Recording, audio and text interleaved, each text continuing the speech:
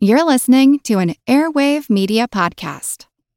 Hello, it is Ryan, and we could all use an extra bright spot in our day, couldn't we? Just to make up for things like sitting in traffic, doing the dishes, counting your steps, you know, all the mundane stuff. That is why I'm such a big fan of Chumba Casino. Chumba Casino has all your favorite social casino-style games that you can play for free anytime, anywhere with daily bonuses. That should brighten your day a little.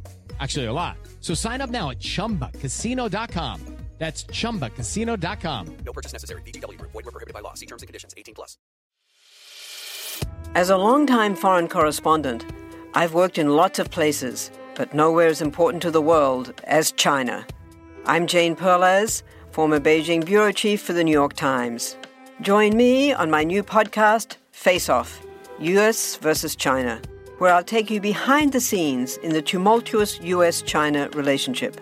Find Face Off wherever you get your podcasts. Hub and Spoke Audio Collective.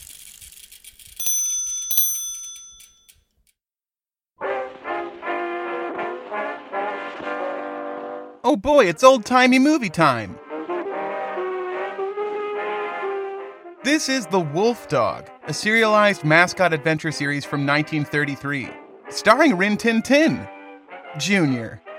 And I'm sorry to say, Rin Tin Tin Jr. is a pale imitation of his dad, truly the Charlie Sheen of dogs.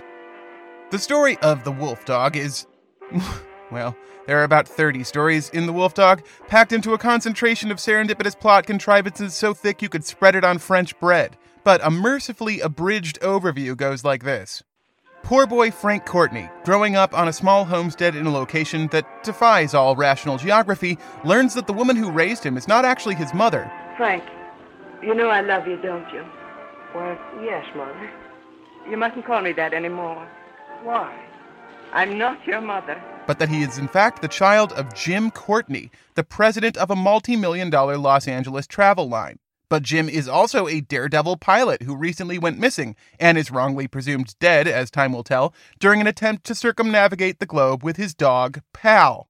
That leaves the literally mustache-twirling melodrama villain Norman Bryan in charge of the company. He's Andrew's boy, all right, and he's coming back here to claim his inheritance.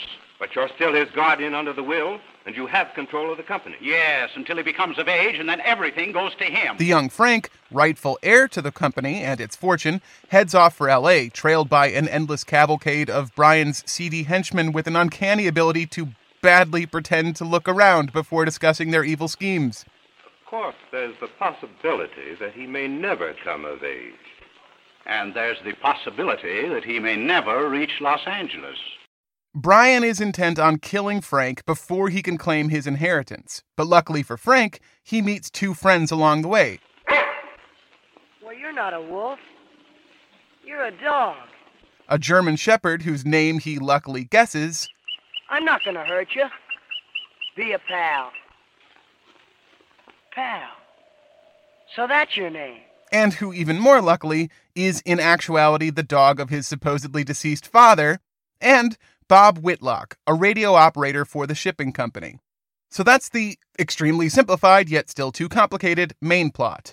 The Los Angelino Dolphine boy child Frank, along with radio operator Bob and wolf dog Pal, attempt to make their way back to California, while a frankly baffling number of bad guys, roughnecks and rednecks, cons and ex-cons, longshoremen and businessmen, sisters and cousins and grandfathers, try to stop them. Frank is kidnapped and unkidnapped and re-kidnapped and meta-kidnapped. There are fistfights and gunfights and dogfights, car chases and boat chases, rope swings and high-flying acrobatics. So much happens to this kid that I started thinking that God himself didn't want him to inherit his father's company. But there is another competing main plot, arguably several actually, but let's try to focus here. See, Bob Whitlock is more than just your ordinary radio operator. He's also an inventor whose grand achievement, a typewriter with wires and light bulbs sticking out of it, gets nabbed and rescued about as often as that precocious Frank Courtney. What is this wiry typewriter? Let's let Bob and Frank demonstrate. Gosh, Bob, if it works, you ought to be able to sell it for a lot of money. I'm not worried about that, Frank. As a matter of fact, Mr. Bryan, the president of this company, wanted to buy an interest in it some time ago, but I refused his offer. You see, I'm figuring to give my invention to the government. Think what it will mean to our country to be absolutely safe from enemy attacks. As long as airplanes, battleships, and submarines use oil and gasoline, my lightning ray can blow them to pieces. Boy, I hope it works. Well, here's where we find out. Hand me that can of gasoline. A lightning ray that can instantly explode any ship, plane, or car it's pointed at. Sounds like a pretty typical bad Hollywood sci-fi MacGuffin, right? I suppose that's exactly what it is, come to think of it. The lightning ray in The Wolf Dog is truly a hat on a hat, totally unnecessary to, or even distracting from, the already overstuffed story of Frank Courtney, a boy so consistently within inches of violent death that you start to wish it would just fucking catch him already. Boy, I hope it works. God, I hate his smug little face. Anyway, while the lightning ray should have been left on the cutting room floor, have I mentioned that this thing runs a full 3.5 hours? It'd be wrong to dismiss it as just another dumb plot device, dreamt up by a lazy screenwriter for padding. Because as far as the cast, crew, and viewing audience in 1933 knew, Bob Whitlock was based on a factual person. And his invention was out there, in the real world, ready to threaten it with terrible destruction.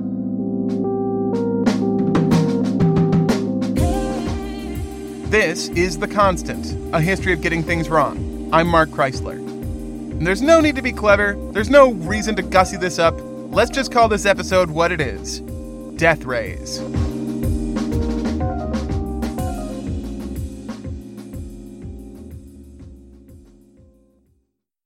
The story of the death ray begins on Lake Pontchartrain in 1876. It could start on the island of Sicily in 212 BC, which is when Archimedes supposedly assembled an array of mirrored shields to focus burning hot lights on the invading ships of Roman general Marcus Claudius Marcellus. But there are two problems with that. The first is that there's no good reason to believe that Archimedes actually built said mirror array, and a few good reasons to think he didn't, namely, that attempts to replicate the weapon throughout the centuries have mostly come up wanting, and anyway, the Romans definitely weren't put back by Archimedes' heat ray, given that they conquered Syracuse and murdered Archimedes' mid-math problem. The other problem is that Lake Pontchartrain has something that Sicily doesn't. Zydeco music!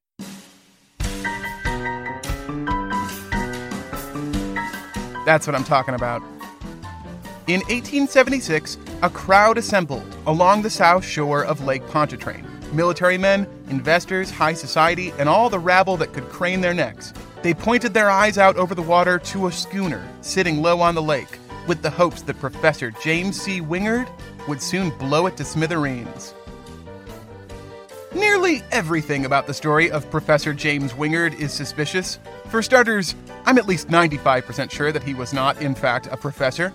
His first profession, instead, seems to have been as a riverboat pilot, at which he was involved in at least one infamous shipwreck. On March 1st, 1844, he was piloting the DeSoto when it struck and sank the steamboat Buckeye, killing at least 46 people. It seems likely to me that he was also the pilot of the Amaranth, which struck the Boreas in view of a young mud clerk named Samuel Clemens, who wrote about the incident under the pen name Mark Twain in his novel The Gilded Age, but I can't prove it. He was also a seemingly prominent figure in New Orleans society. He held a number of society balls, at least one of which was for the New Orleans Whig Party, of which he was named a vice president in 1852. By then, the 32-year-old James Constantine Wingard had another job, though he seems to have kept up work as a pilot too. Sometime not long after 1850, he'd begun a career as a medium and clairvoyant.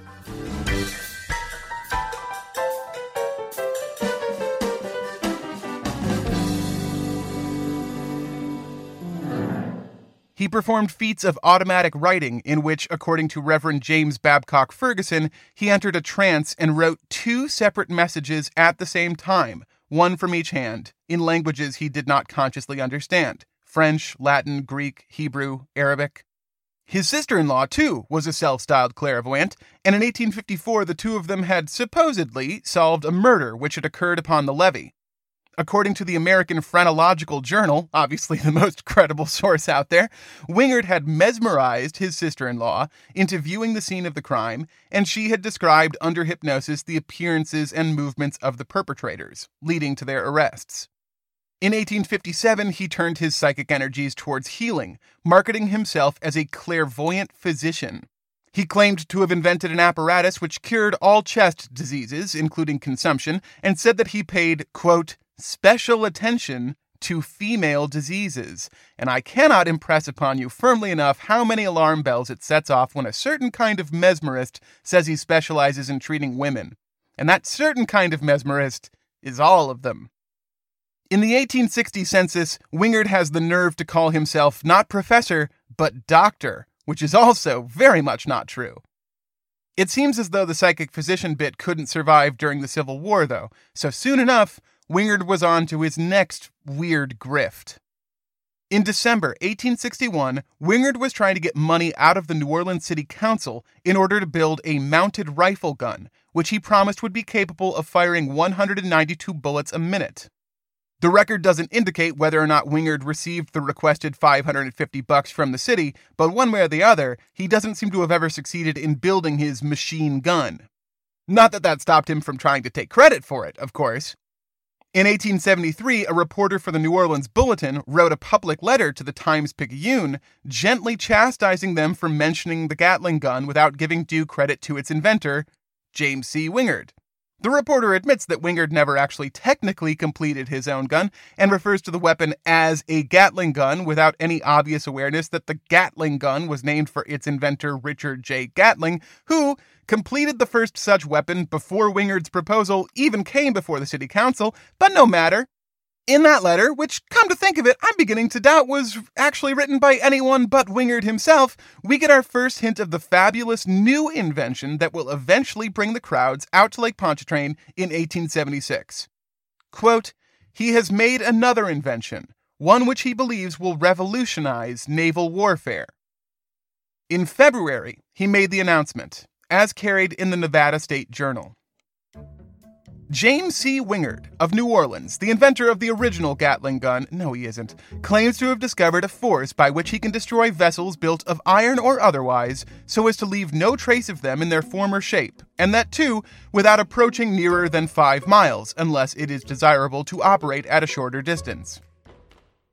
This claim is attracting considerable discussion among scientific naval officers who are anxious to witness the demonstration of this power and the effect of this new discovery.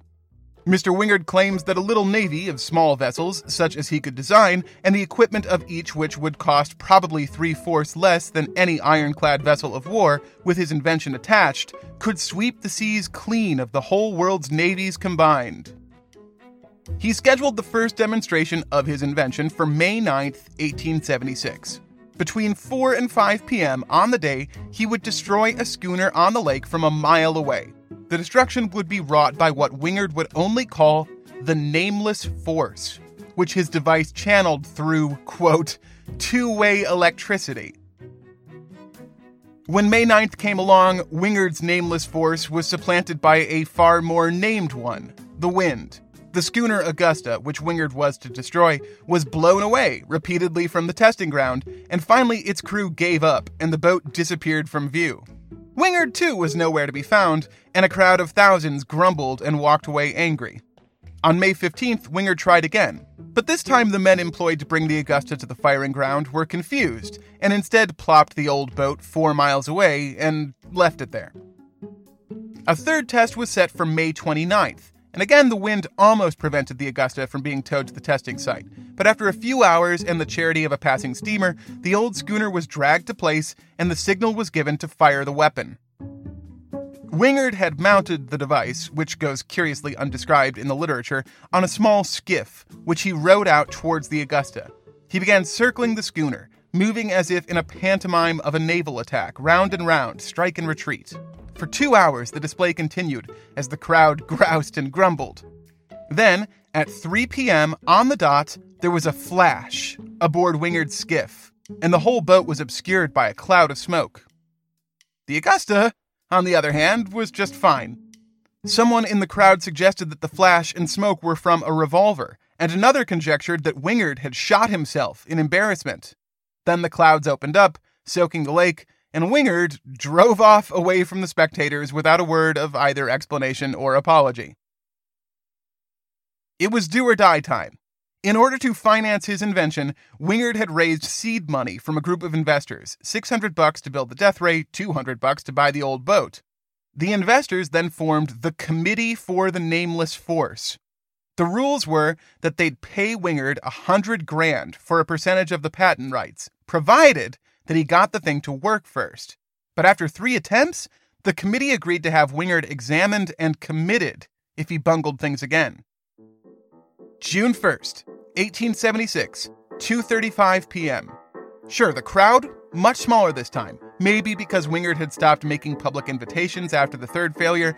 Maybe because people no longer believed him. The Augusta was in place. The signal was given. Wingard's skiff was deployed about a mile off. After a minute and a half, the Augusta blew sky high. And all that was left of the old schooner were tiny bits of disintegrated boat. The crowd, or what crowd there was at least, went wild. When Wingard returned to shore, his friends went to shake his hand, but Wingard couldn't meet them or fully celebrate his victory. In the process of destroying the Augusta, he had severely burnt his hand. He said that the gloves he used in the operation of the machine weren't electric-proof enough. But hey, what's a little second-degree burn when you've got $100,000 and the world's first working Death Ray? Granted, Wingard didn't actually have either of those things, but it sure seemed like he did on June 1st, 1876. A few days later, the bubble... Well, no, it didn't quite burst yet, but it certainly started to wobble.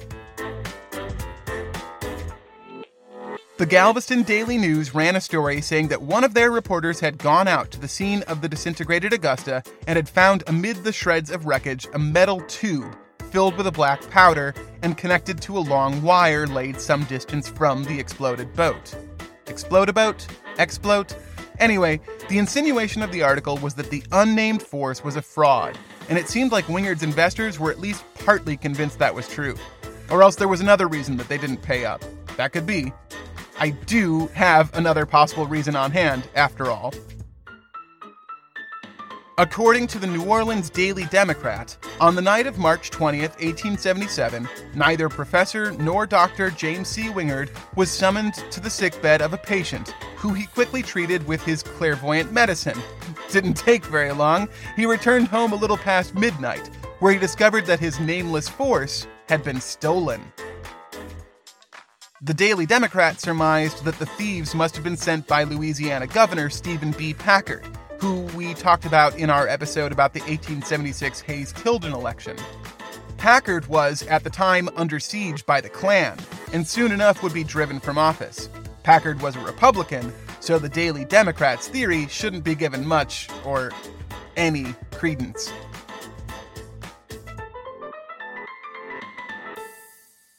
I've got a feeling that Wingard faked the theft to avoid examination of his device, but I don't have any evidence for that, just a creeping suspicion and the sure knowledge that his machine didn't work. At any rate, after the theft, real or otherwise, Professor Wingard left New Orleans and set up a new operation to build a larger Nameless Force machine in Boston. He brought 2 associates with him to Massachusetts, James McClintock and George Holgate, each of whom had life stories nearly as intriguing as Wingard's. Holgate was a Scottish immigrant who settled in Oshkosh, Wisconsin to do his weird things.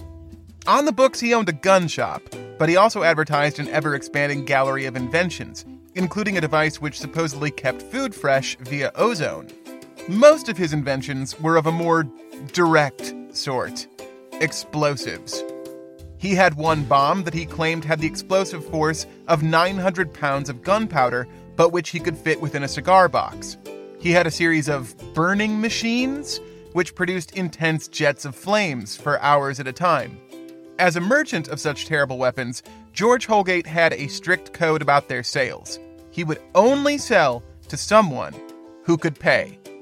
As he told a reporter who questioned him about reports of Russian nihilists buying his bombs so to assassinate Tsar Nicholas, "I know nothing of the uses to which my machines are put. I no more ask a man when he buys one whether he proposes to blow up a czar or set fire to a palace, any more than a gunsmith asks his customers whether they are about to commit murder, or a match merchant asks if his purchaser is about to become an incendiary. I make the machines for those who want them. I don't believe in killing kings with bombs, nor do I think that it is proper to assassinate statesmen with knives, but I would not have the cutlery business stopped because bad men make improper use of the dagger. If the nihilists are in earnest, if they possess half the courage they are credited with, they will be supreme in a few years. I do not believe that the Tsar will be crowned. I could have cut that quote earlier, but how could anyone resist the phrase, if the nihilists are in earnest? Holgate's explosives business wasn't just defined by what one might have called his own moral nihilism, it was also punctuated by a creepy kind of creative streak. He built bombs within the rims of hats, bombs with keyhole triggers, and a special toy he called a little exterminator, which he said released a secret chemical that killed anyone within 100 feet. Wingard's other associate is a guy we've already brushed up against before, James McClintock. Like Wingard, he too was a steamboat captain, and supposedly the youngest one in the history of the Mississippi River. Also like Wingard, he turned into something of an inventor around the outbreak of the Civil War. Together with his friend and machinist Baxter Watson, they drew up plans for a machine that they claimed could produce 1,000 rifle bullets an hour with only manpower, and for the low cost of just around $2,000. If the Confederacy wanted to go the extra mile, McClintock and Watson could add a steam engine for 1,000 or so on top, which would improve the machine's output tenfold. Nobody ever bought McClintock and Watson's machine because it was never built, and it was never built because it wouldn't have worked. But the plans, outrageous and untenable as they might have been, did a good job convincing the public that they were serious engineers. Particularly convinced was Horace Hunley, a New Orleans lawyer who joined up with them and provided $30,000 in capital for a much bigger project, a submarine. Oh yes, it has been a year, but we are back on submarines again, at least for a brief moment, because Professor Wingard's subordinate was the primary designer of what is probably the most famous or infamous submarine of the 19th century, the CSS Hunley. If you need a refresher, the CSS Hunley is sometimes referred to as the first reliable submarine of war, which is an admittedly generous description given that the Hunley managed to kill just about everyone who ever set foot in it, including Hunley himself. In fact, James McClintock was just about the only person associated with the Hunley who lived to tell the tale. For a time, at least. McClintock and Hunley had fled New Orleans from Mobile, Alabama, when the Union Army took the city in 1862, and when the war was done, he seems to have settled there for a bit, operating a dredge boat. At the same time, he was still trying to sell his submarine plans, which he brought to the Canadian Royal Navy in 1872. By 1879, he was settled down as a salesman in New Albany, Ohio. He had a wife and family and a seemingly normal life. But he also had an offer from Professor James Wingard. It seems likely that McClintock, if not Holgate, was already along for the ride when Wingard succeeded in nameless force-raying the Augusta on Lake Pontchartrain in 1876, but both of them were definitely critical pieces of the plan in Boston. And if you're wondering why a death ray inventor would need the help of a submarine builder and a bomb maker, well, take a minute and think it over. In 1879, the three men had raised somewhere between $1,800 and $2,000 for the building of a new nameless force machine. But the Boston investors, like the New Orleanian ones before, wanted a proof of concept. So once again, Professor Wingard began putting together a practical demonstration of his death ray. He got a few boats in order. He chartered the steamship Edith, bought a small sloop called the Ianthe, and an old broken-down hulk that would serve as the target of his weapon. On October 13th, the Edith towed the old boat out to position, while Holgate lay seasick in the hold of the Ianthe. Once the target was in place, Wingard, on board the Edith, began back towards the sailboat, where they would soon blow up their second schooner. Very soon, as it happens. Too soon, even. Picture a line out of Boston Harbor. At the beginning of the line was the Ianthe, and at the other end was the old schooner they meant to demolish. About 2/3 of the way out was the Edith, which was under steam towards the Ianthe, when a gigantic explosion rang out between the two boats. It seemed as though a bare bit of sea had just spontaneously erupted, and both boats quickly made way for the site of the boom, where they found nothing but some tiny splinters of wreckage. Like he had done the first 3 times in New Orleans, Wingard suddenly and brusquely called off the demonstration. But he was more flustered this time and eager to get away from the questions of his observers. Where had that explosion come from? What was it? What had made the bits of wreckage they found in the water? Wingard had time for none of it. By nightfall, he had fled the city. The bomb-making Holgate was quickly on his way, too, after a quick stop at their hotel room to pick up and run off with the effects of James McClintock, who was nowhere to be found. So, there was supposed to be an experiment where Wingard would again turn an old ship into a pillar of fire with his Nameless Force machine. But instead, a few hours ahead of schedule, a different pillar of fire suddenly manifested halfway between the machine and its target. And then, everybody bailed, like their backyard baseball game just broke a window, leaving everyone else wondering what had just gone down. The answer is complicated. Here's what the Home Journal had to say on November 20th. A dangerous fraud. It seems from facts which have recently come to light that Professor James C. Wingard of New Orleans, the inventor of what he calls a nameless force, an exhibition of power of which he pretended to give in Lake Pontchartrain some 3 years ago, was the chief mover in the experiment which resulted in the death of Mr. J.R. McClintock in Boston Harbor. Early last summer, Wingard turned up in Boston with credentials from various parties in New Orleans and succeeded in raising several $1,000s for the purpose of experimenting his invention. He was very mysterious, but told wonderful stories of the power of his terrible agent. His secret, if he had any, he kept well, and went no further in the way of explanation than to say that his nameless force was produced by positive and negative currents of electricity. McClintock and a man by the name of Holgate appeared upon the scene sometime in September, and from that time until the disaster were the assistants of Wingard in preparing for the experiment. Since McClintock's death, facts have come to light which go to show that the terrible force was nothing more than dynamite. This dynamite, to the amount of 30 or 40 pounds, was packed in a torpedo case which had been brought from New York. This work was done in a Boston hotel where, at all times, there were hundreds of people. If the slightest concussion had come to this material, the hotel might have been blown to pieces and many lives lost. The dynamite torpedo was carried to South Boston and placed on board of a yacht. It is no longer doubted that McClintock and his boatman, Swain, lost their lives by an accidental explosion of this torpedo. That Wingard has invented a new force is not believed in Boston. In fact, his nameless force is thought to be a swindle. The account Holgate gave, or one of them at least, is that he was to take the bomb from the sailboat Ianthe to the hulk via a partially concealed rowboat and then detonate it on Wingard's signal, so as to give the impression that the nameless force had worked. But, being seasick, McClintock took his place, and just a mile out from the Ianthe, the bomb had been detonated on the rowboat, with McClintock and a hired crewman named Edward Swain aboard. Just how and why the bomb prematurely exploded is an intriguing question. By most accounts, it was probably unstable or misrigged, but the Daily Globe said that Holgate had detonated it remotely himself from within the Ianthe's cabin.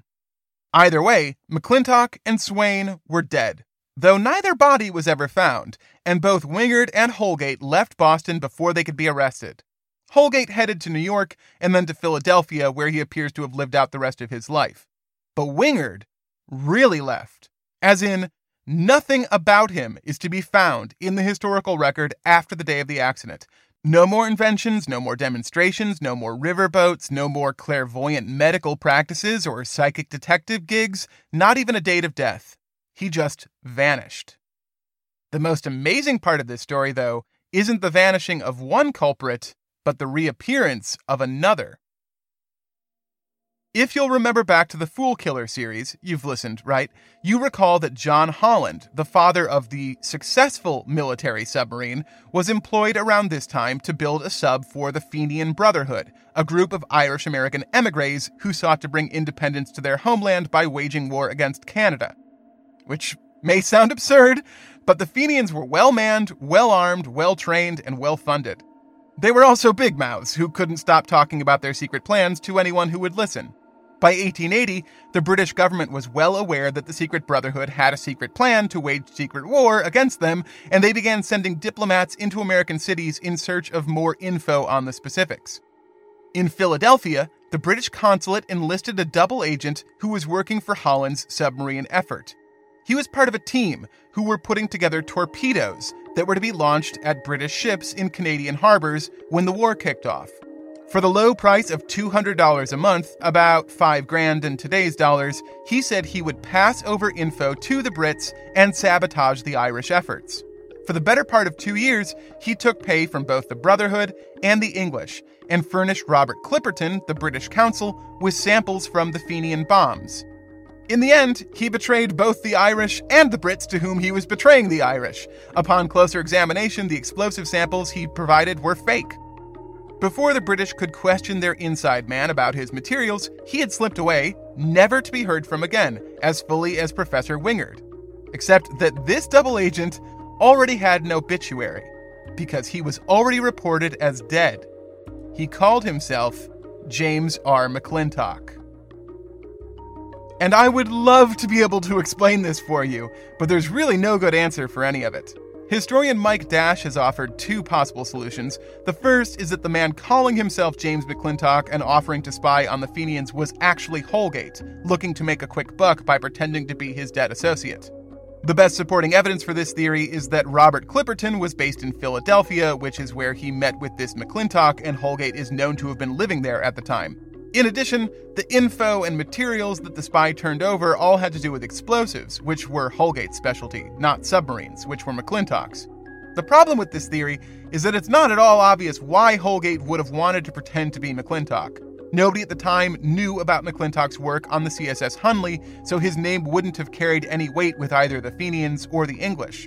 And the spy had been interviewed by Captain William Arthur, the British naval attaché, who was impressed by his knowledge of submarine technology.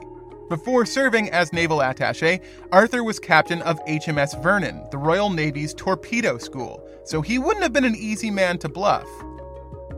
The other theory, then, is that the man posing in Philadelphia as James McClintock was, in fact, James McClintock, and that he and Holgate sent Edward Swain out in a rowboat with the bomb to kill him in order to fake McClintock's death along with him. In the process, James McClintock would have then made his first double cross. Before betraying the Irish with fake torpedoes and the British with fake torpedo parts, he actually torpedoed the man who called himself Professor, James C. Wingard, and his nameless force.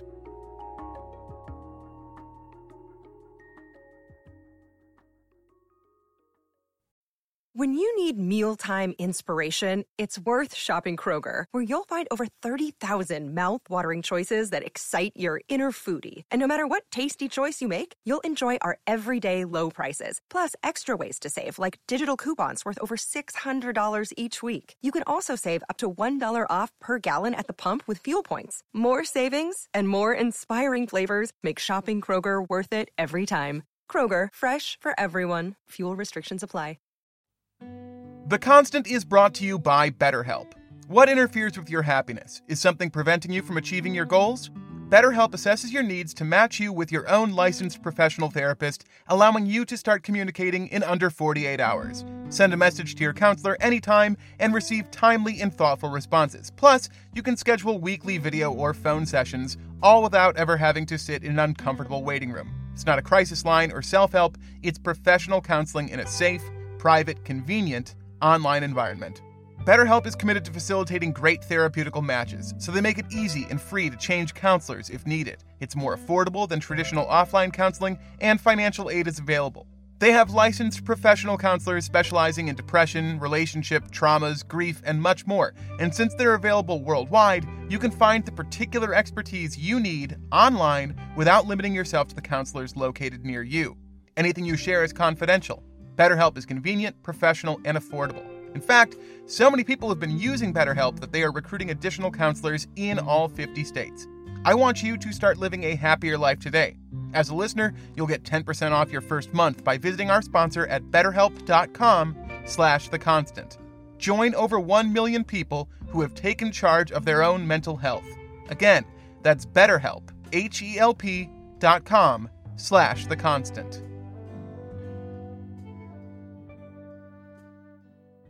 Want to learn how you can make smarter decisions with your money? Well, I've got the podcast for you. I'm Sean Piles, and I host NerdWallet's Smart Money Podcast. On our show, we help listeners like you make the most of your finances.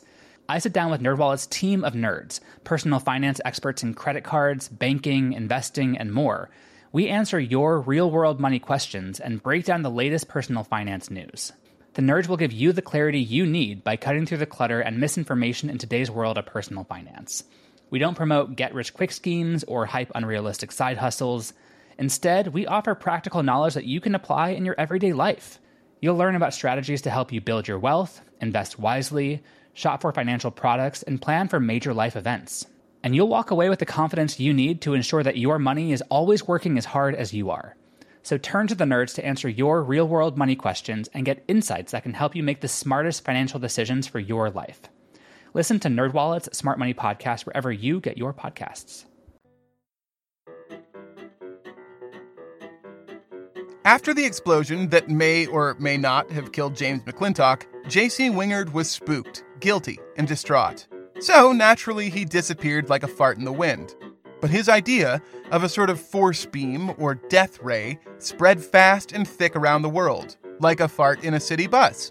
It quickly became ubiquitous in fiction, not just in sci-fi stories like H.G. Wells, who came up with several varieties of death rays across his books, but in detective novels, spy novels, war novels, and more. And real people built death rays too. Well, at least as much as Wingard had. The next guy to claim such an invention was John Hartman, a Civil War engineer who announced in 1898 that he had devised a way to guide electricity through the air via a modified searchlight. He said he could stun a rabbit at 50 feet with the arrangement he had put together, but assured interested parties that the strength of the ray varied with the strength of the light beam. If he had a brighter light, he could easily kill an entire platoon. The interested parties were interested, but left the party early, and nothing more of John Hartman and his electric searchlight were ever heard again. That takes us into the 20th century, which you could call the dawn of the death ray if you wanted to sound wicked cool. From just before the First World War until just after the end of the Second, a veritable cascade of death rays, yes, that is what you call a group of death rays, a cascade of death rays beamed their ways through the world's media, militaries, and public imagination. Most of the death ray claims are little blips, tiny stories about this or that inventor saying he can kill this or stun that, and then nothing more.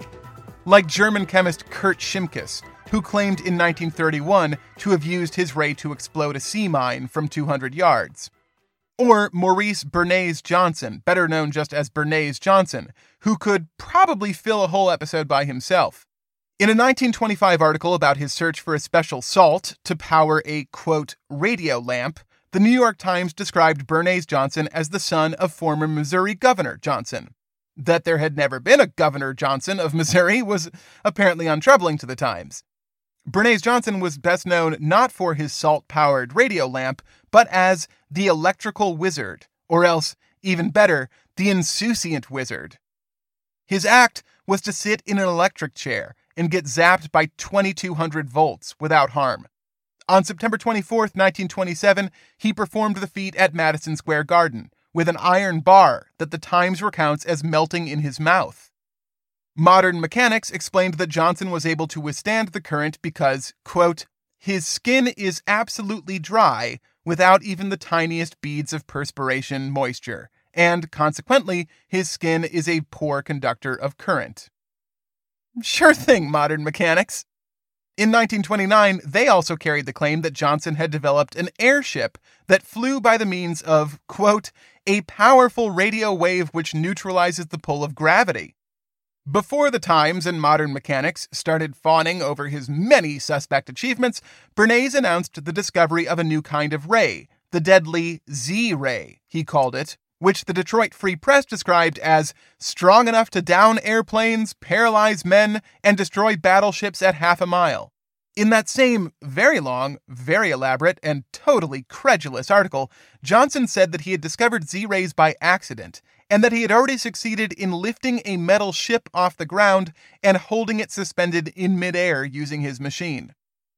Given that definitely real and not at all bullshit claim, one has to wonder why he moved on to his other inventions, including an electric golf swing improver, a light powered by radio waves shot through women's heads, a device for frying eggs on women's heads, a wired-to-wireless telephone, which doesn't seem to have ever worked, a clip for securing dining car checks to tables on moving trains, a talking bed frame, search me, and much more.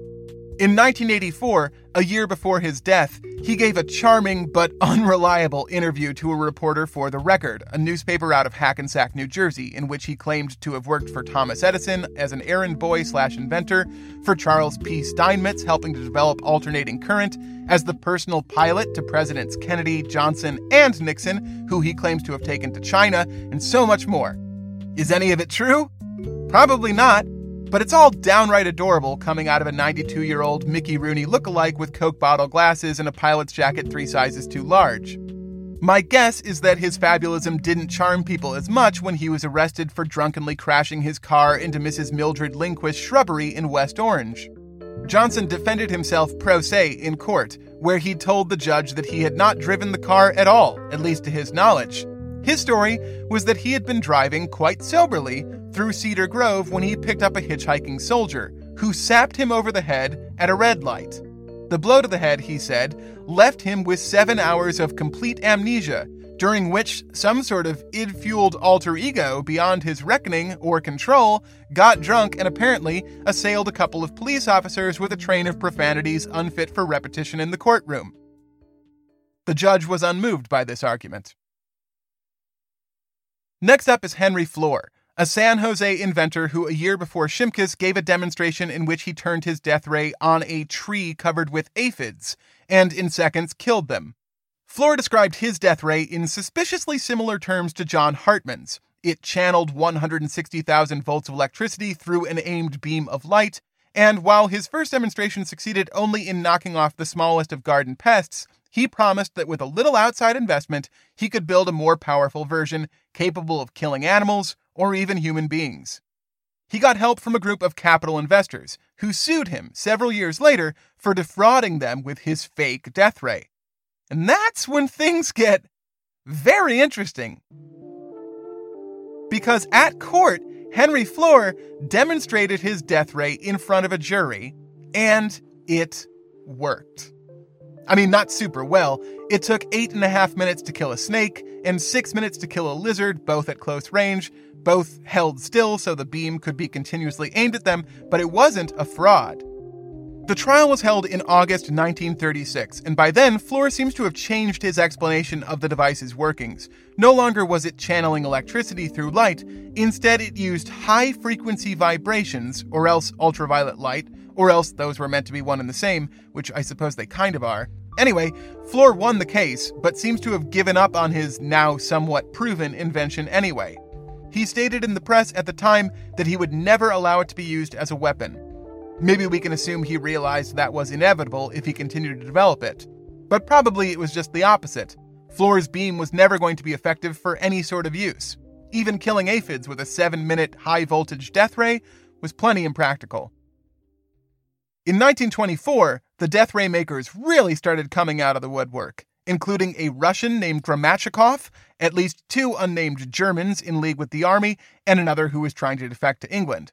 England, however, was already filled to bursting with death rays.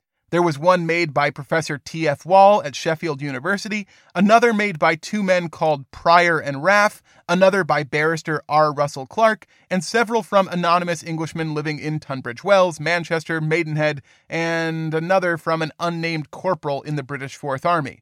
Add to that a handful of Parisians, a couple Californians, and an untold assortment of mad scientists from everywhere in between, and you start to get a feel for just how popular this line of work was. But there were 5 men who you might call the kings of the death ray, if you want to sound totally fucking righteous. 3 of them you're unlikely to have heard of today, but the other 2, well, the other 2 might be surprising.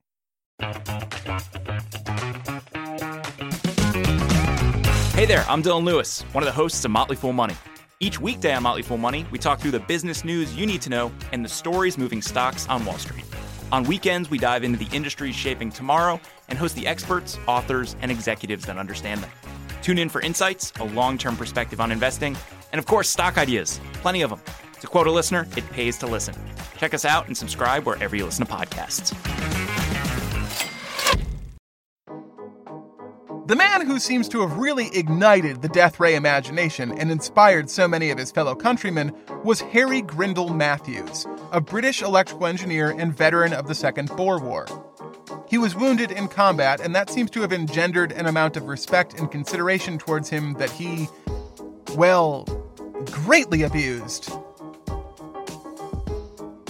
In 1911, he announced his first big invention, the aerophone, which was supposed to be able to send confidential messages between airplanes and their ground stations. The RFC, forerunner to the Royal Air Force, asked for a demonstration of the aerophone, which Matthews agreed to, given under a set of suspicious conditions. The number one being that no experts in radio be allowed to watch. Okay. All the same, the brass agreed, and in 1912 the demo was set up. Before it could start, Matthews called it off, saying that some of the military engineers were poking around his machine. The RFC apologized for the misunderstanding, but that was the end of the aerophone. It never showed up again. A few years later, he created a remote-controlled boat that the British Navy verified as functional and even purchased from him, although they don't seem to have ever done anything with it. In 1921, he revealed what he called the world's first talking picture, an interview with Ernest Shackleton recorded shortly before his last Antarctic expedition. The film was a total bust, which seemed surprising until you realized that this first talking picture was at best the 10th. 2 years later, he was back, this time with his death ray. It was good timing on his part. That year, there were a series of newspaper stories across Europe about airplanes stalling out while flying over the same part of Bavaria. The press speculated that Germany might have access to some sort of ray that interfered with internal combustion engines, a possibility which the French military staunchly denied. And the German military was happy to entertain, repeatedly suggesting that maybe they did have such a thing. The French government found the stallouts to be coincidental and much exaggerated, but few enough appeared to have fully believed them. The ray that Harry Grindle Matthews unveiled towards the end of 1923 could also stop engines at a distance up to 7 miles. But it was far more potent than that. He said it could level armies and kill hundreds with one sweep of its beam. The nature and mechanism of that beam were seen as either suspiciously vague or draped in appropriate curtains of secrecy, depending on who you asked. Again, the British government was interested and requested a demonstration. And again, Harry Grindle Matthews requested an unreasonable set of restrictions. This time around, however, they had more trouble reaching an accord. So Harry decided to show off his death ray to the press instead. In his lab, he performed a series of impressive feats. The ray stopped a motorcycle engine from 50 feet away, ignited gunpowder, illuminated a light bulb across the room, and managed to kill a mouse from 20 paces. The reporters were gullibly impressed, but the British military had snuck a couple of men of their own into the lab who came away far less satisfied. Thus began a frustrating media war between Grindle Matthews and the English government. The papers wrote about the Grindle Matthews death ray with wild abandon, parroting its inventor's every unlikely talking point. Then, pressured by the public and members of parliament who read the coverage, the military would extend a fresh offer. Could you stop a motorcycle of our choosing at one of our fields instead of your lab? Grindle Matthews refused with a show of indignation that he would be treated so skeptically. He started threatening in the press to take his death ray elsewhere. He said he had offers from other countries, chiefly France, and if his country didn't respect his achievements enough to take him at his word, he'd just have to betray them and deliver the world's first superweapon across the channel. "Oh my God!" screamed the public. "Please just give him what he wants. We can't have the death ray falling into the hands of the French. It's a death ray, not a, what the bloody hell would you call it? A rayon de la mort." Who says my French is terrible? Everyone? Well, foutre le camp. But the military would answer, he refuses to show us that this thing works at all, and most of our experts agree it doesn't. As Grindle Matthews continued his threat by literally slowly walking onto a plane bound for Paris, the British High Court stepped in, but not the way Harry had hoped. They issued an injunction that said Matthews couldn't sell his death ray until further notice. So he stepped on the gas, boarded the plane before the injunction could be hand-delivered, and claimed from France several hours later that the injunction was therefore null and void.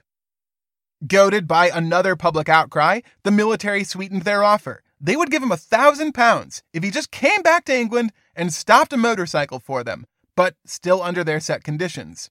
Matthews again refused and told the press that since landing he'd already received 8 offers for his death ray.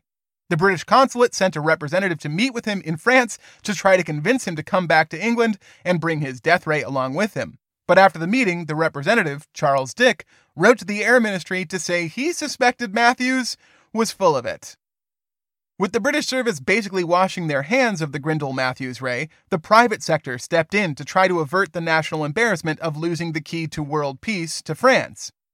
Sir Samuel Instone, founder of Instone Airline, offered to give the inventor several £1,000s annually if he would come back. But Matthews said no to Instone too, probably because his offer also was contingent on satisfying Instone scientists that the ray was real. Still, Matthews did come back to London, probably because he encountered the same hiccups with the French authorities as the English ones. Yet, he told the British papers that his deals with several French parties were still very much in the offing.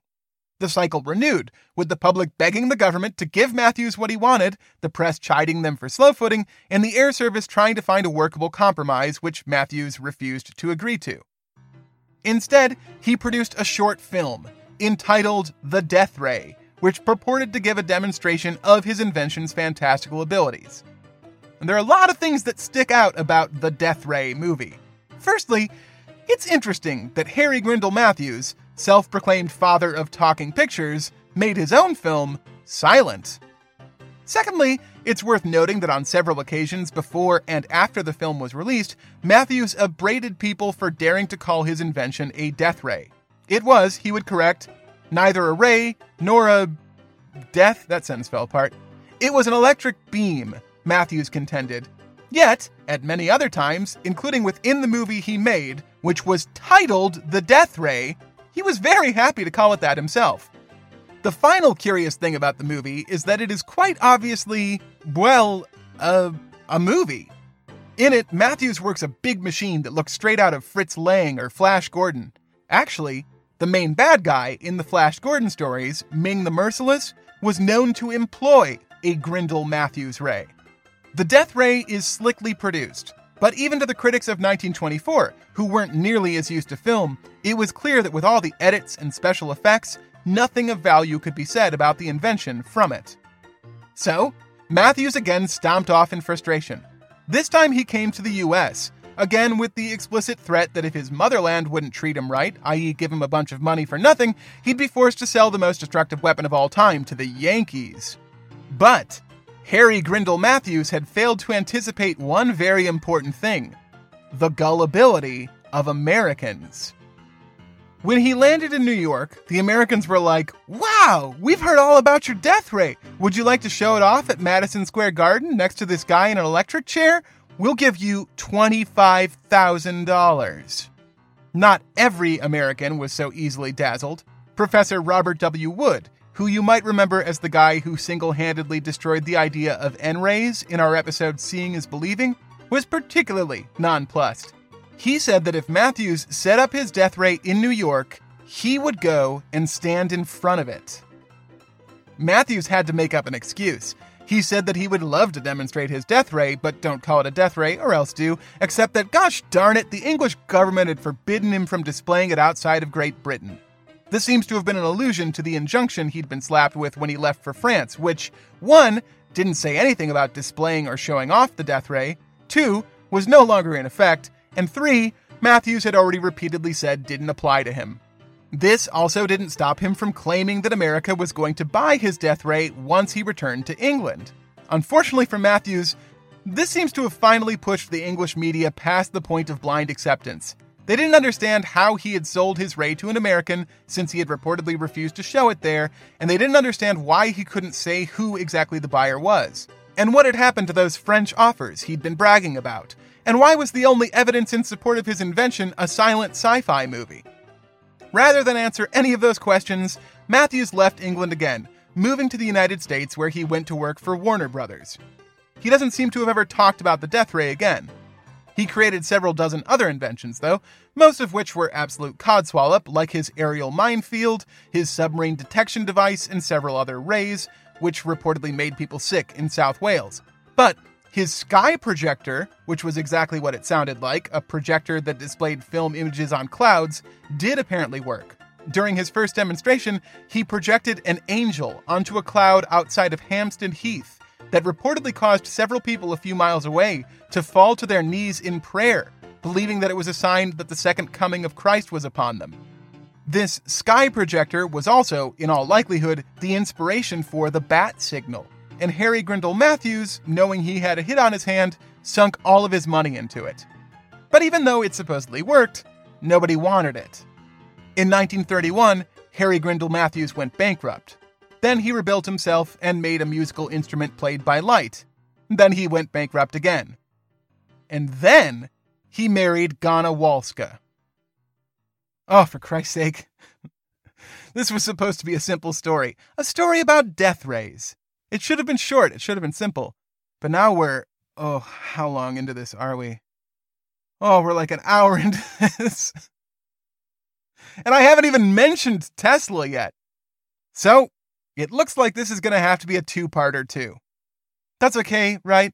I'll give you all the famous death ray people and a couple of other obscure weirdos in 2 weeks, and in exchange, I can spend a little while longer telling you about Harry Grindle Matthews' wife, the pathologically plucky Miss Ghana Walska. At the time of their wedding, in 1938, Ghana Walska was rumored to be worth $125 million. That's approximately $2.25 billion, adjusted for inflation. It doesn't seem to me to be at all unreasonable to speculate that Harry married for the money. And who could blame him? Not Ghana Walska, who probably came by her fortune the exact same way. There are a few reasons you might already know about Ghana Walska, even if you don't know it. If you're from Santa Barbara, or really into horticulture, you might know her as the builder of Lotus Land, one of the most esteemed gardens in the world.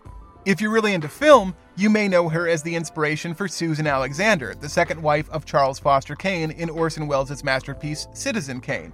And if you're from Chicago, or really into architecture, you may have some foggy notion of her as a piece of the history of the Civic Opera House. Let's start with that last one. If you've ever taken a riverboat architecture tour in Chicago, and if you haven't, you really should. It's like the number one thing that anyone should do if they find themselves in the loop for a day. You've already heard an unlikely origin story for the Civic Opera House, now known as the Lyric. The west facade of the Civic, nay Lyric, abuts the river, and is sometimes called Insull's Throne, because it does indeed look like a giant stone chair. The Insull in question is Samuel Insull, a British-bred but Chicago-buttered business magnate who made a fortune as one of the founders of General Electric, Edison Electric, the Western Electric Light Company, the Chicago Edison Company, Commonwealth Electric Light and Power, Commonwealth Edison, People's Gas, and a half-dozen railroads. At the height of his wealth, he was worth about $7.5 billion at today's rate, or $500 million at the time. Unfortunately for Insull, that time was 1929. The Great Depression totally bankrupted him and his holding company, taking the life savings of 600,000 shareholders along with it. Insull fled the country for France to escape mail fraud and antitrust charges. The US government asked France to extradite him, so he fled to Greece and then Turkey, where he was finally arrested and brought back to Chicago in 1934 to face the court. And then he was found not guilty of all charges. Anyway, in addition to his utility businesses and railways, Insull also owned a couple of radio stations and was interested in arts patronage. So he had the Civic Opera House built, not just to give Chicago a great cultural center, but also as a place from which he could broadcast radio stations coast to coast, from the top of his 45-story, 555-foot-tall throne. But if you've taken the Chicago Architectural Boat Tour, which you really should, by the way, you've no doubt heard about another motivating factor for the Civic's construction. According to every guide I've ever had, it was built to provide a career for Insull's untalented but ambitious soprano wife. She had been spurned by the operas in New York, and so Insull had the Civic's throne built facing west. turning his back on the East Coast for their ingratitude. That story is bullshit. Look, I said you should take the architectural boat tour, not that you should believe the architectural boat tour. Never believe anything someone tells you on a boat, you know that. Samuel Insull did marry an actress that was several decades his junior, but she wasn't an opera singer and she wasn't spurned by New York. To the contrary, Gladys Wallace was a Broadway star, but as you might hope, there is some truth behind this urban legend, and that truth's name was, naturally, Gana Wolska. Gana Wolska was born Hanna Płot in Brest, which is now a part of Belarus, was before that part of Poland, and at the time was a part of Russia. And actually before that, Brest was part of Lithuania, but let's not get bogged down in details here. When Gana Wolska was a teenager, she left her home for St. Petersburg, at which she attended a royal ball where she was named the most beautiful woman in attendance. So naturally, she got to marry the Baron Arkady de Einhorn, who was there. De Einhorn was a drunk and a cheat, and their marriage was dissolved 2 years after it had begun. Now calling herself Countess, she set out to become a famous opera singer, changing her name to Gana Wolska to sound more Russian. She tried her luck in Paris and found very little there. With World War I on, she then moved to New York with hopes of working her way up from cabaret singer to opera diva. Instead, she hurt her larynx, which turned out to be a bit of good fortune, as the injury introduced her to Dr. Joseph Frankel, a New York endocrinologist, close friend to Gustav Mahler, and, 10 days after they met, second husband to Countess Gana Wolska. Dr. Frankel was a good deal kinder and nearly as rich as the Baron, but unfortunately he was also quite old, and just 4 years into their marriage he kicked the bucket. That same year, she married her third husband, Alexander Smith Cochrane, the heir to the Alexander Smith & Sons carpet fortune, which sounds like I'm joking, but no, Alexander Smith & Sons was the largest carpet manufacturer in the world, and in 1902, Cochrane had inherited $40 million, making him the richest bachelor in New York, according to the society pages. Alexander and Gana married in 1920 and divorced in 1922. By then, she was already 4 years into what was at least a flirtation, if not a downright affair, with her fourth, her richest, and her most famous husband-to-be, Harold Fowler McCormick. Now, Alexander Smith Cochrane may have been rich for a New York bachelor, but Harold Fowler McCormick was richer than all the New York bachelors put together. The McCormick's fortune started with Robert McCormick Jr. and his son Cyrus Hall McCormick Sr., who, let's say for simplicity's sake, together invented the mechanical reaper, and so ushered in the age of modern grain harvesting with what became the International Harvester Company. International Harvester revolutionized food and farming throughout the world, so that was enough to make the McCormicks one of the wealthiest families in history. But wait, there's more. The McCormicks married in with another of Chicago's most powerful families, the Medills, owners of the Chicago Tribune, dog waggers of the Republican Party, and chief movers of Abraham Lincoln into the White House.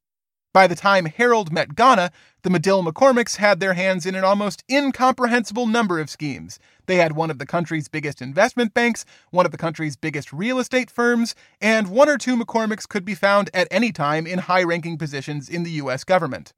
Harold wasn't a senator, like his brother Joe, and he wasn't a newspaper impresario like his cousin Colonel Robert R. McCormick, who wasn't actually a colonel. Nor was he an artist, or a great philanthropist, or a banker, or a great patron of the arts. Harold didn't do much at all. He played tennis, he liked to sail, he liked flying a lot, and formed an early commuter airline, but it only flew between Grant Park in downtown Chicago to Lake Forest in the northern suburbs. That must have seemed like a smart route to Harold, who lived in Lake Forest and worked near Grant Park, but aside from him, not many people needed or wanted to fly between the two, and the airline went belly up in less than a year. Still, Harold managed to be even richer than all of his relatives through a single, very canny business venture: marrying Edith Rockefeller.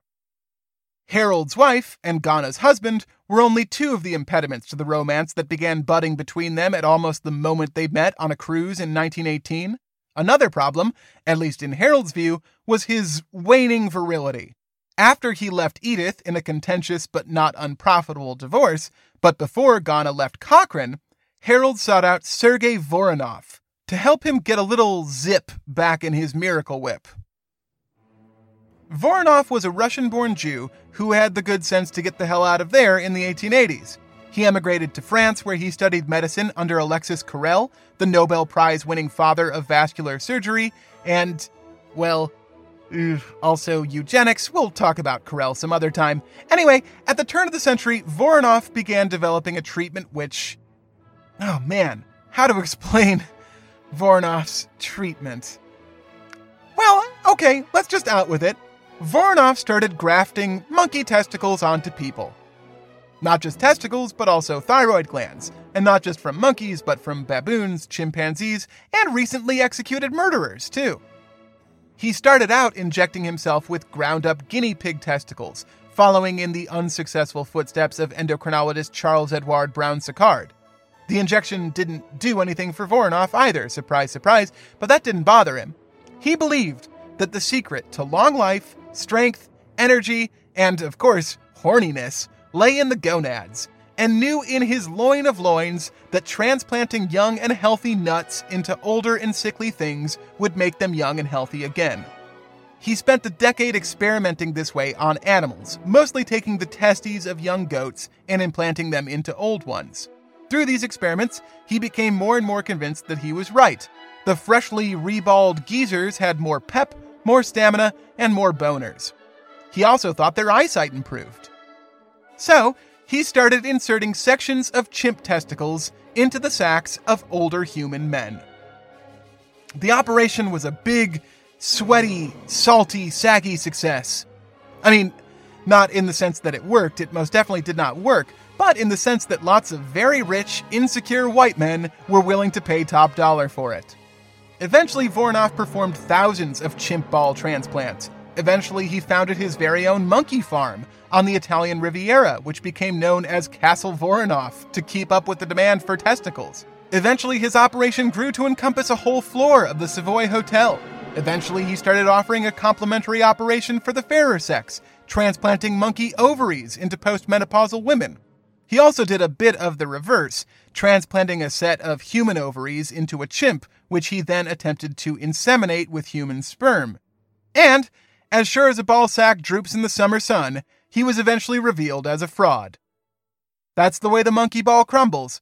But before all of that, one of Voronov's first patients was the recently divorced Harold McCormick, who was hoping a little taste of the old chimp testicle would give him the oomph he needed to tear Ganavalska away from Alexander Smith Cochrane. And I suppose it did. In 1922, Gana divorced Cochrane, and that same year married McCormick. Harold McCormick's monkey nuggets probably weren't what won Gana over. Likely it was McCormick's unreasonable riches. She liked his billfold, not his coin purse, if you get me. See, what Ganavalska wanted more than anything else was, if you'll recall, to be an opera singer. I've only been able to track down one recording of her, in a duet with Georges Thill, the greatest French tenor of the age. Here's Georges, and then Gana.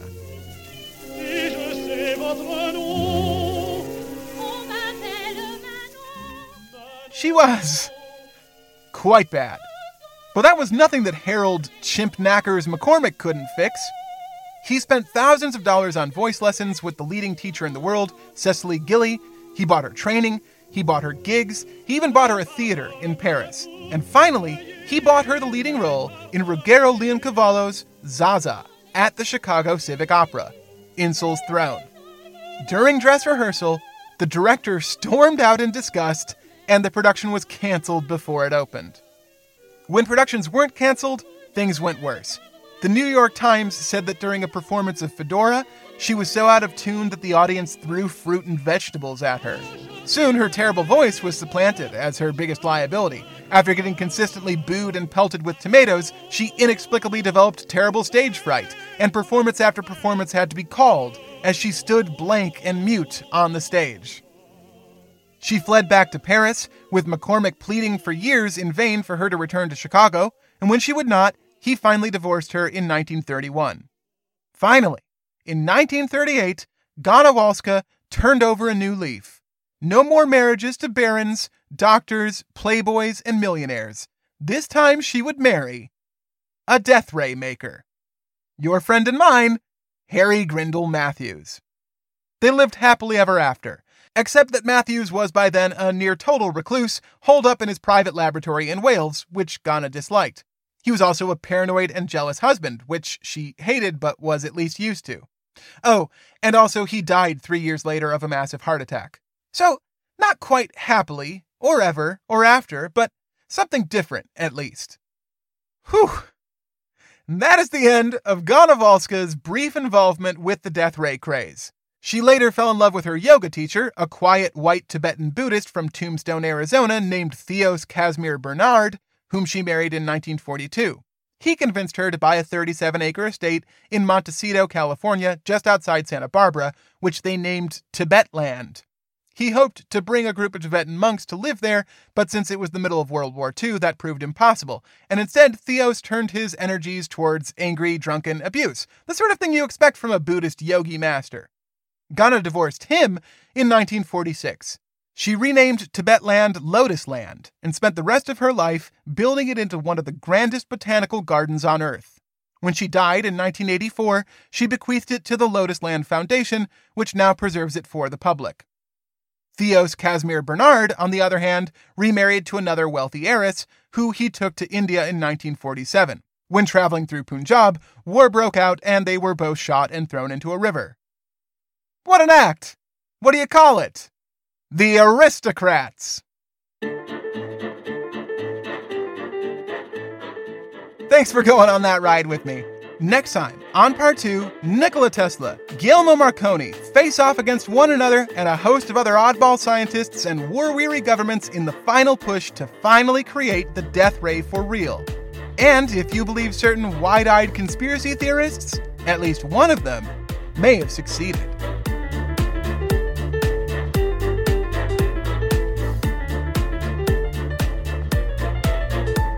Music for today's episode by Blue Dot Sessions, Lee Rosevere, Jules Gaia, Elot, and Gustav Mahler. Our website is constantpodcast.com, where you can find our merch store, our social media presences, and our Patreon page, patreon.com/theconstant, which you can go to help support the making of the show. We're part of Hub and Spoke Audio Collective, home to Soonish, where Wade Roush just released a new episode about ultra-rare diseases and the hope on the horizon that we might be able to cure them. Until next time, from Chicago, Illinois, where Mark lost his voice yelling, so now I have to record this. This has been The Constant.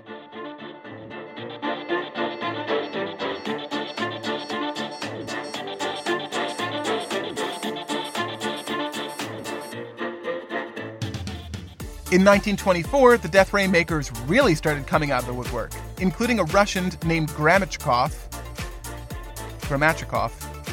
perhaps. We'll see if anybody gets pissed at my Russian pronunciations.